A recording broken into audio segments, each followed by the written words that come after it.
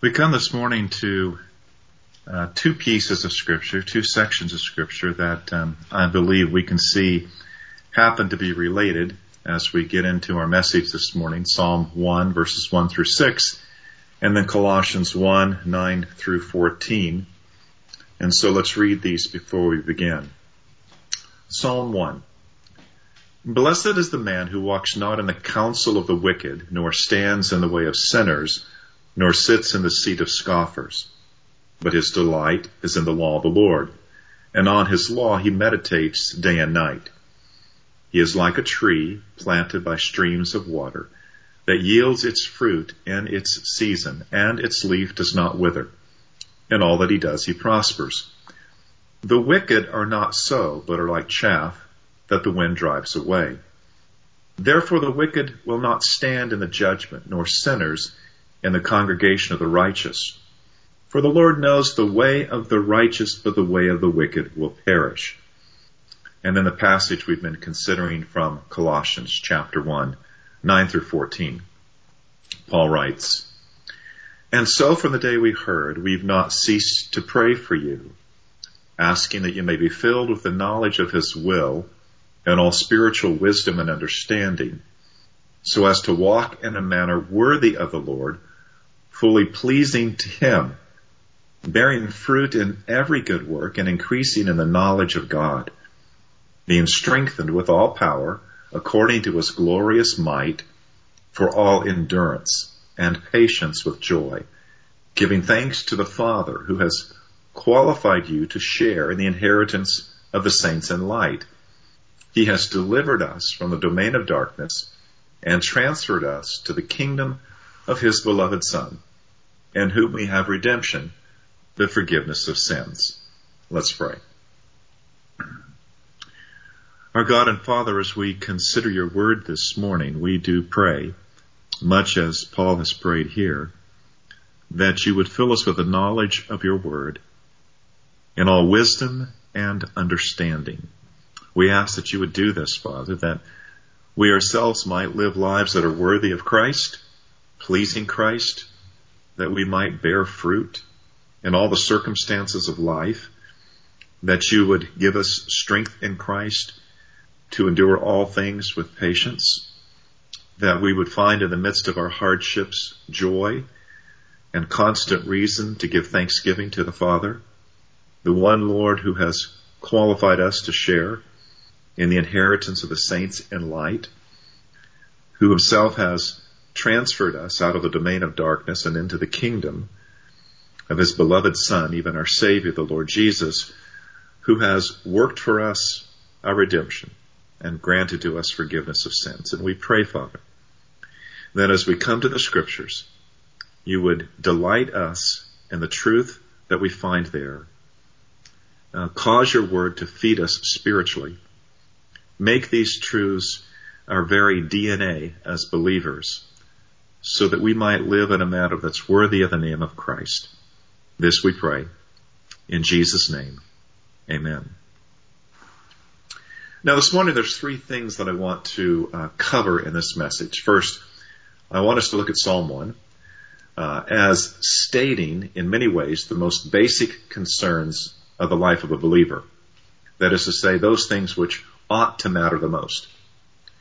Secondly, I want us to look at Paul's prayer once again, and especially to look at that fourth point about the foundation of the Christian life, that fourth key idea. And then lastly, I want to sort of bring this together and really sum up what we've been saying over the last several weeks, and to specifically say how we ought to be praying for one another. So I wanted to begin with Psalm 1. And I want us to see that this psalm actually teaches four key ideas. These are four key ideas that we find throughout the rest of the Psalms, and I believe that they are paramount concern. So if you look at Psalm 1, if you look carefully at it, it outlines what should be associated with God's people in terms of their blessedness. And we ought to be able to see this as we read throughout the Psalms, a sharp contrast between the blessedness of the people of God and the people of the world who don't know God, who, whether they realize it or not, are actually living lives that are anything but blessed, So as we look at Psalm 1, we recognize, first of all, that the blessedness of the believer shows up in the believer's relationship to the Word of God. That's what we see in verses 1 and 2. The faithful believer constantly feeds his faith by a daily pattern of feeding upon the Word of God. It's the daily occupation of his mind and heart. It is his meditation. It is his Word. It is God's Word to him as a lamp unto his feet and a light unto his path. Then secondly, the blessedness of the believer shows up in the fruitfulness of his life. We see this in verse 3. The faithful believer is compared to a well-watered tree, a tree that's going to bear its fruit in its season. Then thirdly, the blessedness of the believer is going to show up in the fortitude that's associated with his life. We find this also in verse 3. It's found in the idea that his leaf does not wither. No matter what the blazing sun might be, under the Middle Eastern heat that we find there seasonally, his leaf isn't going to wither. The forces of nature are not going to bring that about. And in the overall meaning of the word prosperity that we find here, in all that he does, he prospers, we see the word that's used at the end of, for instance, Daniel chapter 6. That story about Daniel's life is about the conspiracy set out to destroy him. And because of that conspiracy set out to destroy him, because Daniel would not in any way detract or in any sense disregard his spiritual life with the Lord, went to continue to pray only to God, contrary to the edict given out by the king. King Darius, under this conspiracy, threw Daniel into the lion's den.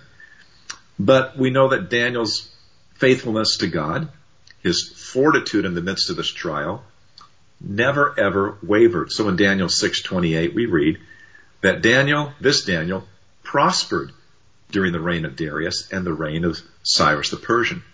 So the blessedness of the believer shows up in the fortitude of his life to remain faithful to God no matter what the circumstances might be. Then fourthly, the blessedness of the believer shows up when the wind of the end of life is in view. And this is what we see in verses 5 and 6, that the believer has a sure and certain foundation for his eternal hope. So when judgment comes, and it will, the believer will be standing in the congregation of the righteous, whose foundation is this: the believer is known by God. One translation says, the Lord watches over the way of the righteous. But it's the Lord knowing the believer's life, knowing the way of the righteous. That's the foundation. Someone knowing that he's known by God in every sense of grace and mercy and redemption. So the blessedness of the believer is the fact that he's going to be delivered out of the judgment upon that day. He's going to be delivered out of that judgment into everlasting life. And his possession of everlasting life is his most certain and sure foundation. Now, Psalm 1. Now, when you think about the scriptures as a whole, when you think about the reality and truth that it's one mind, the very mind of God, who is the author of scripture, then we ought to expect to see a profound unity of ideas and concerns all the way through the 1,500 years of scriptural history during the time in which the Bible has been written. And so it ought not to surprise us when those primary themes that we find in the Old Testament, those primary themes that we find in the book of Psalms, the primary themes that are the concern of the prayers of the saints that we find in the book of Psalms, it ought not to surprise us when we find these themes showing up again within the book of Psalms, or, as we shall see also, in the New Testament. So, for instance, with respect to the book of Psalms, and with respect to faith and the Word of God, think about Psalm 119. The entire psalm is a celebration of the Word of God, the law of God, but especially verse 105. Your word is a lamp unto my feet and a light unto my path. Or consider faith and the fruitful life. Psalm 92, verses 12 through 15 says this: the righteous flourish like the palm tree and grow like a cedar in Lebanon. They're planted in the house of the Lord. They flourish in the courts of our God. They still bear fruit in old age. They're ever full of sap and green to declare that the Lord is upright. He is my rock, and there's no unrighteousness in him. Or think about faith and fortitude. The fact that in spite of the trials and hardships that the believer experiences, fruitfulness is something that's going to continue. Psalm 71, 17 and 18, where the old man, the psalmist there, prays this. Oh God, from my youth you have taught me, and I still proclaim your wondrous deeds. So even to old age and gray hairs, oh God, do not forsake me until I can proclaim your might to another generation, your power to all those who are to come.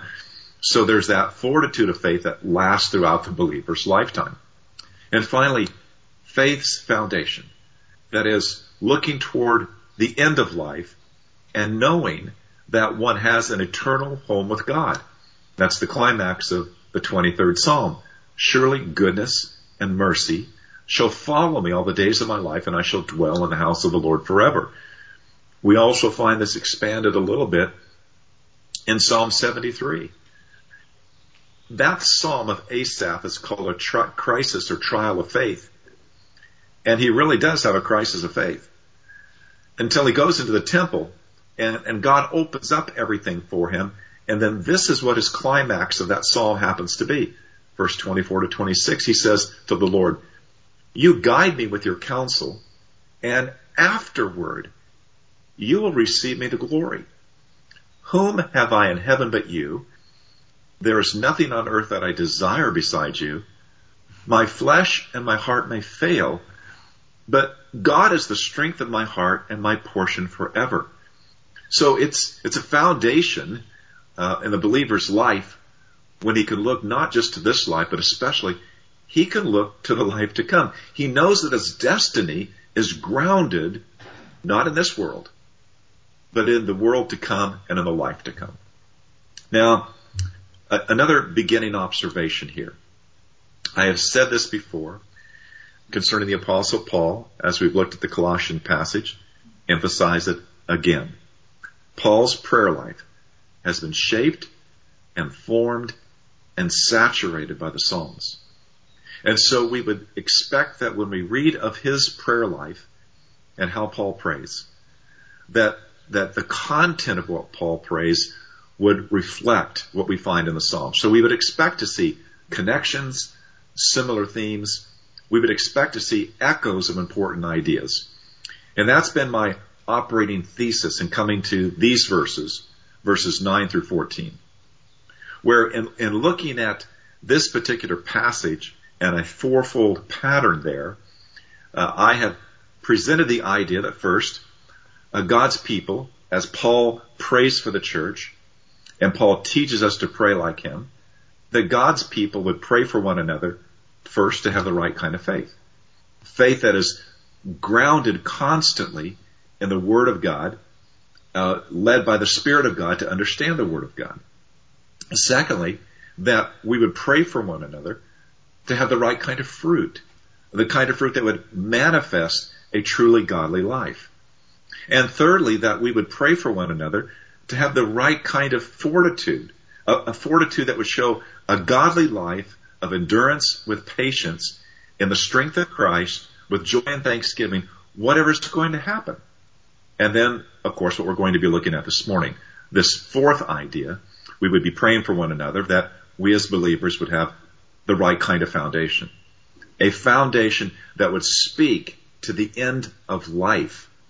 A foundation that would speak to the life that is to come because of what God has done for us here and now in this life. And so, as a preliminary, all of that leads up to this, that again, the main theme that we've been looking at in this series, and specifically in these last several messages out of Colossians 1, 9 through 14, our main theme is essentially this, that in our calling, that is, in the purpose that God has given us as believers, to worship God in spirit and in truth, to have a worship Christ-centered life that's grounded in the Word of God, illuminated and opened up to us by the Spirit of God, the truth of God, we must pray and we must intercede for one another in those matters that matter the most for the glory of God. Now, I believe that I can say this without any controversy. The things that we find in Paul's prayer here, verses 9 to 14, are in fact the things that matter the most to God. That respect to us as believers, these are the four things that matter the most to God. That when we think about what we find in the Psalms, the patterns there, especially Psalm 1, as it presents these ideas, as we look at what Paul prays here, as we consider these ideas, these are the things that matter the most to God. These are the things that we must be interceding for one another with respect to. And so the fourth of these is what we look at this morning, and that is the right kind of foundation. We should pray for one another to always live our lives grounded in, based upon, committed to, understanding that we have the right kind of foundation. Now, that's expressed in the last part of verse 12 through 14. The last part of verse 12 picking up the idea that it is, quote, the Father who has qualified you to share in the inheritance of the saints in light. He has delivered us from the domain of darkness and transferred us to the kingdom of His beloved Son, in whom we have redemption, the forgiveness of sins. Now, even though this is the fourth part of Paul's prayer, it's properly the foundation. Because what Paul is describing here is salvation. And when Paul speaks about how we have been saved, he is laying out for us the very foundation and basis of the Christian life. What he does here, he does in three parts, speaking, as it were, to three actions. The first two of which belong to the Father, the third belonging to the Son. And although we can distinguish these three parts, we cannot divide or separate them. The work of salvation is one united and unified plan of redemption. So, looking at these verses, all those the Father qualifies for the eternal inheritance, it is these He also transfers to the kingdom of Christ. And those who are qualified and transferred by the Father, it is these that Christ redeems and accomplishes the forgiveness of their sins by His perfect death upon the cross. Now, it is biblical truth to distinguish the different actions of the Father and the Son. It is terrible heresy to ever divide or separate them. So, the first of these three parts that Paul talks to is this. God the Father has qualified us to share in the inheritance of the saints. Now note, right here, Paul places our salvation entirely in the hands of God, and he does so with two lines of thought. First, Paul tells us it's God who qualifies us, not we ourselves. It's not our good works. It's not our godliness. It's not our righteousness that qualifies us. Now, of course, this is constantly the New Testament message. We're not qualified for this inheritance in any natural way. Anything that we have brought to the table, we do not qualify ourselves at all with respect to this eternal inheritance. It is entirely of God.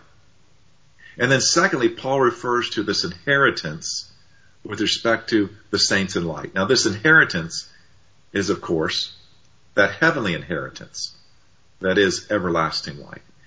It is the inheritance that we receive in the life to come. It is, in fact, the kingdom of Christ as joint heirs with Christ Himself. And we know this from what Paul says in Romans chapter 8, verses 15 to 17, when he says, "But you have received the Spirit of adoption as sons, by whom we cry out, Abba, Father. And the Spirit himself bears witness with our spirit that we are children of God. And if children, then heirs, heirs of God and fellow heirs with Christ." Now, note this carefully. The concept of inheritance is different than the concept of reward. An inheritance comes to us by the choice of the one who has the inheritance to give. And the Apostle Paul makes that manifestly clear in Ephesians chapter 1, if you would like to turn there. Remember that in Ephesians chapter 1, verse 5, the Apostle Paul writes that God, that He has predestined us for adoption to Himself as sons through Jesus Christ according to what? What we've done? No, according to the purpose of His will. And then down further in verse 11, where Paul writes that in Him, meaning in Christ, we have obtained an inheritance, having been predestined according to the purpose of Him who works all things according to the counsel of His will. And then verses 13 and 14, the theme is revisited in this way. In Him, meaning Christ, in Him you also, when you heard the word of truth, the gospel of your salvation, and believed in Him, were sealed with the promised Holy Spirit, who is the guarantee of our inheritance until we acquire possession of it to the praise of His glory. Now, Paul is teaching that this inheritance is entirely in the hands of God. We have not earned it. We have not deserved it. There is no merit on our part at all. It is a matter of God choosing to give it to us. God even predestinated us unto it. It's entirely in the hands of God. Now, brothers and sisters, what follows from this? If it is God who has qualified us for this eternal inheritance of salvation, if it's God who qualified us for this while we are sinners, then it is not possible at all for our sins to later disqualify us. Now let's say this very carefully, very carefully. If you've been qualified by the Father, who knows all things, and who knows all of your sin, past, present, future, then when He qualified you, He knew exactly what He was doing and exactly what you would be doing. Your inheritance is guaranteed by the one who knows all things, past, present, future. And this is why verses 13 and 14 of Ephesians 1 are so significant. At the very beginning of your life as a Christian, not after you had proven yourself as a Christian, not after you had sanctified and seen your life grow godly and godly and godly, not after you had grown less and less sinful, did God give His guarantee of your future heavenly inheritance. No. At the very beginning of your life as a Christian, God gave you the Holy Spirit as the guarantee of your future, the guarantee of your heavenly inheritance. And so no matter what happens to us in this life, we have been qualified for this inheritance as a divine certainty. Well, but you say, what about those who seem to lose their salvation? What about those who manifestly repudiate Christ altogether? Well, the Bible is deeply clear. Jesus spoke to this. He said there are tares among the wheat. There are false prophets, false apostles, false preachers. There are false believers within the visible church. But if you are truly qualified by the Father for the inheritance of the saints in light, you cannot disqualify yourself so as to be lost? And then you ask, well, how can I be sure? Well, that question is one that the New Testament essentially asserts. It's a question that would be posed to each of us. Do you love Jesus more than the world? Do you love his cross? Do you love his call to discipleship? Do you love persecution for his name's sake more than the applause of the world? If you love Christ, then you are one of his, qualified by the Father. Now, the second foundational truth that Paul presents here is this. The second aspect of salvation that he's talking about. The Father is the one who has delivered us from the domain of darkness and transferred us to the kingdom of his own beloved Son.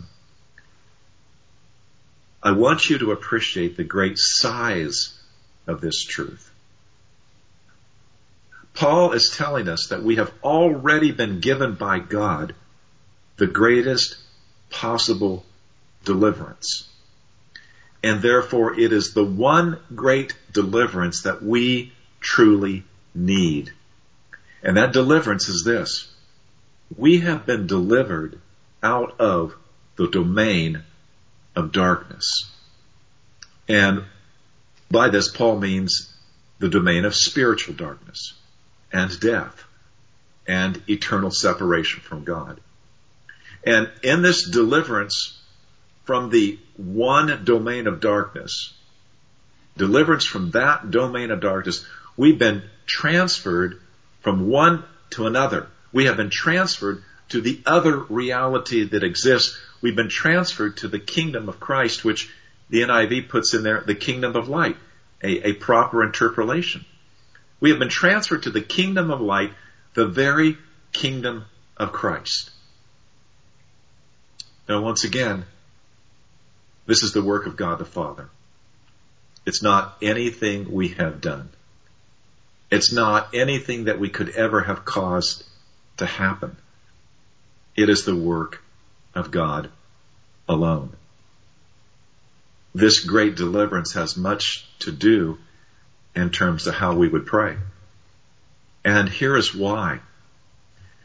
We so often desire and pray for a present deliverance from the temporal hardships and the struggles of this life. Both experience and Scripture prove God doesn't always give us that kind of a deliverance. We so often pray for these temporal and temporary deliverances, and our prayers go unanswered the way that we would desire. Because God has not promised to give us deliverance from each and every temporal and temporary hardship. What God has actually promised is to give us the endurance and the fortitude that we need to face these hardships, because the greatest possible deliverance God has already granted to us. Now, I've seen believers spiritually devastated when God did not answer their prayers for temporary and temporal deliverances, especially in the face of great illnesses, where the prayers were urgently prayed that God would heal, but God did not. And yet, brothers and sisters, this devastation need not have happened. If these Christians had possessed, in terms of their understanding of the Christian life, a true pilgrim understanding of the Christian life. Now, we brought this out last Sunday. We looked hard at the question and issue and teaching of Christian fortitude. We looked hard at the fact that Christ's strength is given to us in order that we might endure with patience, and in that endurance even have joy and thanksgiving in the very midst of the very difficult hardships of life. Because in this life we have no guarantees that we will ever have things exactly like we want to have them. Instead, Paul is telling us that God has already given to us the greatest possible deliverance. The one deliverance that we actually truly need. We've been delivered out of the domain of darkness and transferred into the kingdom of His beloved Son. That is our anchor. It makes unanswered prayer for temporary deliverances something that enables us to entrust all of it to God more deeply, to believe deeply, even more deeply, in God's wisdom and love for us when the temporal concerns have not been answered the way that we would want them to. Now, think about this. In January, 2 of my Christian brothers, a bit older than me, died from COVID. One of these men was a pastor. Julie and I had asked the church family to pray for him and to pray in the same manner that his family was praying for him after he was admitted to the hospital and his situation became so serious. They were praying that God would deliver this husband, father, grandfather, friend, and pastor from death. They prayed for, they wanted deeply the temporary and temporal deliverance. But instead, God took him home. However, during the 3-week battle where prayers were up constantly that this man might be delivered from death, every believing member of the family knew that the husband, the father, the grandfather, the parishioners praying for their pastor, all of them knew that they prayed for someone who had already received the greatest possible deliverance. And so the strong Christian family knew that the Father, many years earlier, had given him this deliverance out of the domain of darkness, translated him into the kingdom of the Lord Jesus Christ. And all of their prayers were ultimately grounded in that great truth. They faced the hard season. They prayed during this hard season, grounded in that foundation. And their story afterwards has been one of great gratitude to God in the midst of their sorrow and grief. And likewise for my second friend and his family, in the aftermath of his death, I was able to attend the memorial service for him online. And I heard about the family's joy in Christ, even in the midst of death. But also during the same time, I had a third friend, likewise battling COVID, also a man in his early 70s, but not a believer. His believing wife reached out to me along with others to keep him in our prayers. And here the prayers were for one thing. God, please spare this man's life, because he's not a Christian. He yet dwells in the domain of darkness. Please spare him, because his death would bring everlasting judgment and hell. Please spare him, because his death would bring heartbreaking grief to the hearts of his believing wife and believing son. And God answered these prayers for the temporal and temporary deliverance of this man who's not a Christian. And yet the believers themselves died. But they died as men who had already received God's greatest possible deliverance. The man who didn't believe spared in answer to the prayers of believers. so that the hope would yet remain that God may yet indeed transfer him out of the domain of darkness into the kingdom of Christ's beloved Son. And all of this of the wisdom and love of God. The third foundational truth is the last part of verse 14. In whom we have redemption, the forgiveness of sins. Now, Paul's description of this third part of salvation concerns the work of Christ. And here Paul presents the cause and the effect. The redemption that Christ paid by his death on the cross is the cause, of which the effect is that we receive the forgiveness of sins. Now, Paul briefly describes this in the next chapter of Colossians. Colossians chapter 2, verses 13 and 14, where writing to them, he says, "And you, who were dead in your trespasses and the uncircumcision of your flesh, God made alive together with him," Christ, together with him, "having forgiven all our trespasses by canceling the record of debt that stood against us with its legal demands.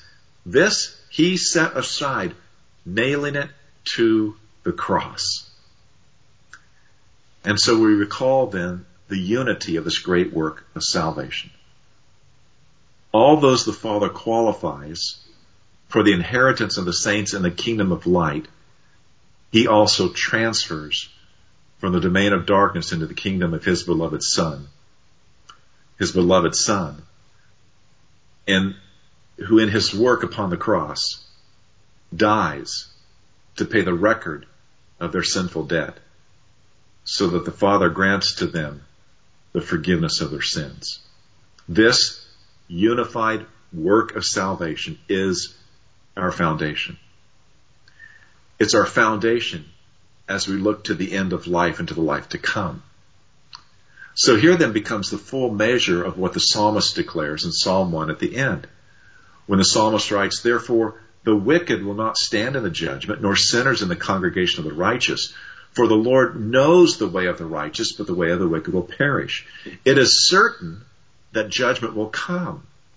And it is certain that only those who are qualified by the Father, transferred into Christ's kingdom, redeemed by the work of Christ, having their sins forgiven, these and these alone will stand with the righteous in the judgment. For as Paul writes in 2 Thessalonians 1, verses 7 through 10, "It is certain that a day will come when the Lord Jesus is revealed from heaven with his mighty angels in flaming fire, inflicting vengeance on those who do not know God and on those who do not obey the gospel of our Lord Jesus, who will suffer the punishment of eternal destruction away from the presence of the Lord and from the glory of his might when he comes on that day to be glorified in his saints." As believers, we can never let this be far from our thinking. And as hard as the breakdown of our culture happens to be, the future destiny of the United States pales in comparison. Even the significance of the breakdown of the Judeo-Christian foundations of all of Western culture pales in comparison to the significance of what will happen to those who do not know God and do not obey the gospel of our Lord Jesus. The end of this life and the afterlife remain the issue of what matters the most to God. The things that ought to matter the most for how we pray for one another as believers. Now let's pull this together. And let me give you some direction in terms of how we ought to pray for one another. When we think about the context of our daily lives, the daily struggles, the big and the little challenges that come up, of course we are to pray for one another. And of course we are to pray with these things in mind. We should always be praying for one another about these kinds of things. But in the midst of these things, And that which ought to structure how we pray for one another concerning these things stand these four matters. First of all, faith. We need to pray for one another, to have the right kind of faith in the midst of everything that's going on, a faith that's constantly fed by the Word of God under the proper working of the Holy Spirit, so that in the midst of what they're going through, our fellow believers will be filled with the knowledge of God's will and all spiritual wisdom and understanding, and we need to pray for fruit. We need to pray that our brothers and sisters will have the right kind of fruit. So the kind of fruit that comes from that godly life, that godly walk, fruit that is worthy of the name of Christ, fruit that fully pleases Christ, fruit that grows in the knowledge of God, no matter what they're going through. And therefore, fortitude. We need to pray that our brothers and sisters will have the right kind of fortitude as they face the hard things of life.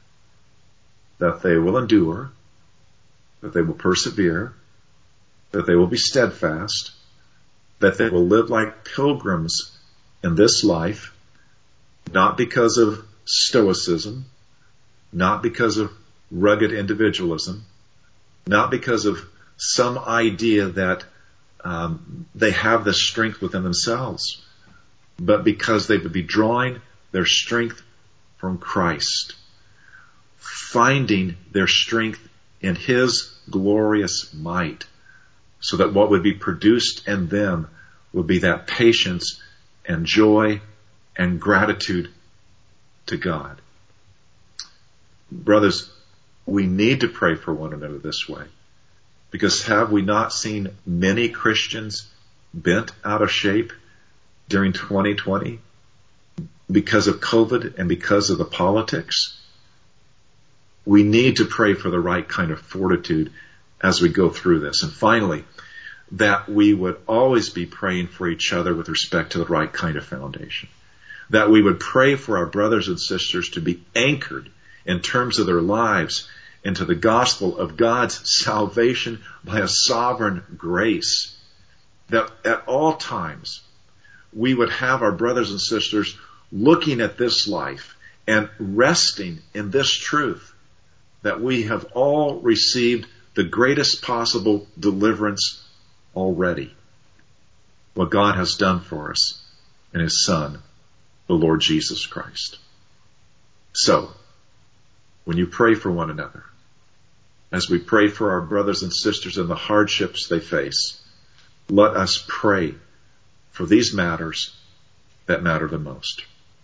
The right faith, the right fruit, the right fortitude, and the right foundation. Brothers and sisters, we need to pray for one another. May the Spirit of God and the Word of God teach us to pray rightly. Amen. Let's pray.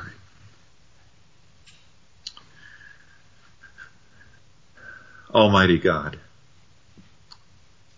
we pray that we would treasure your word within our hearts, that we might not sin against you. But we pray that we would have the kind of faith that looks to your word, rest in your Spirit, trust in what you do in us to will and to do your good pleasure, so that we might, Almighty God, have lives that are worthy of the calling to which we have been called. Remind us again and again the eternal and central purpose of our lives is to live as those who worship you in spirit and in truth. Remind us that all of the kinds of prayers that you've taught us in Scripture are properly aspects of this worship. Then encourage us, Lord, to be those who worship through prayer constantly for one another, knowing, Lord, that it's grace upon grace that we need again and again and again. Father, may we care for one another, love one another, that we would be lifting up each other in prayer. And may we do so, Father, as your word and spirit teach us to pray. All of this we ask in Jesus' name. Amen.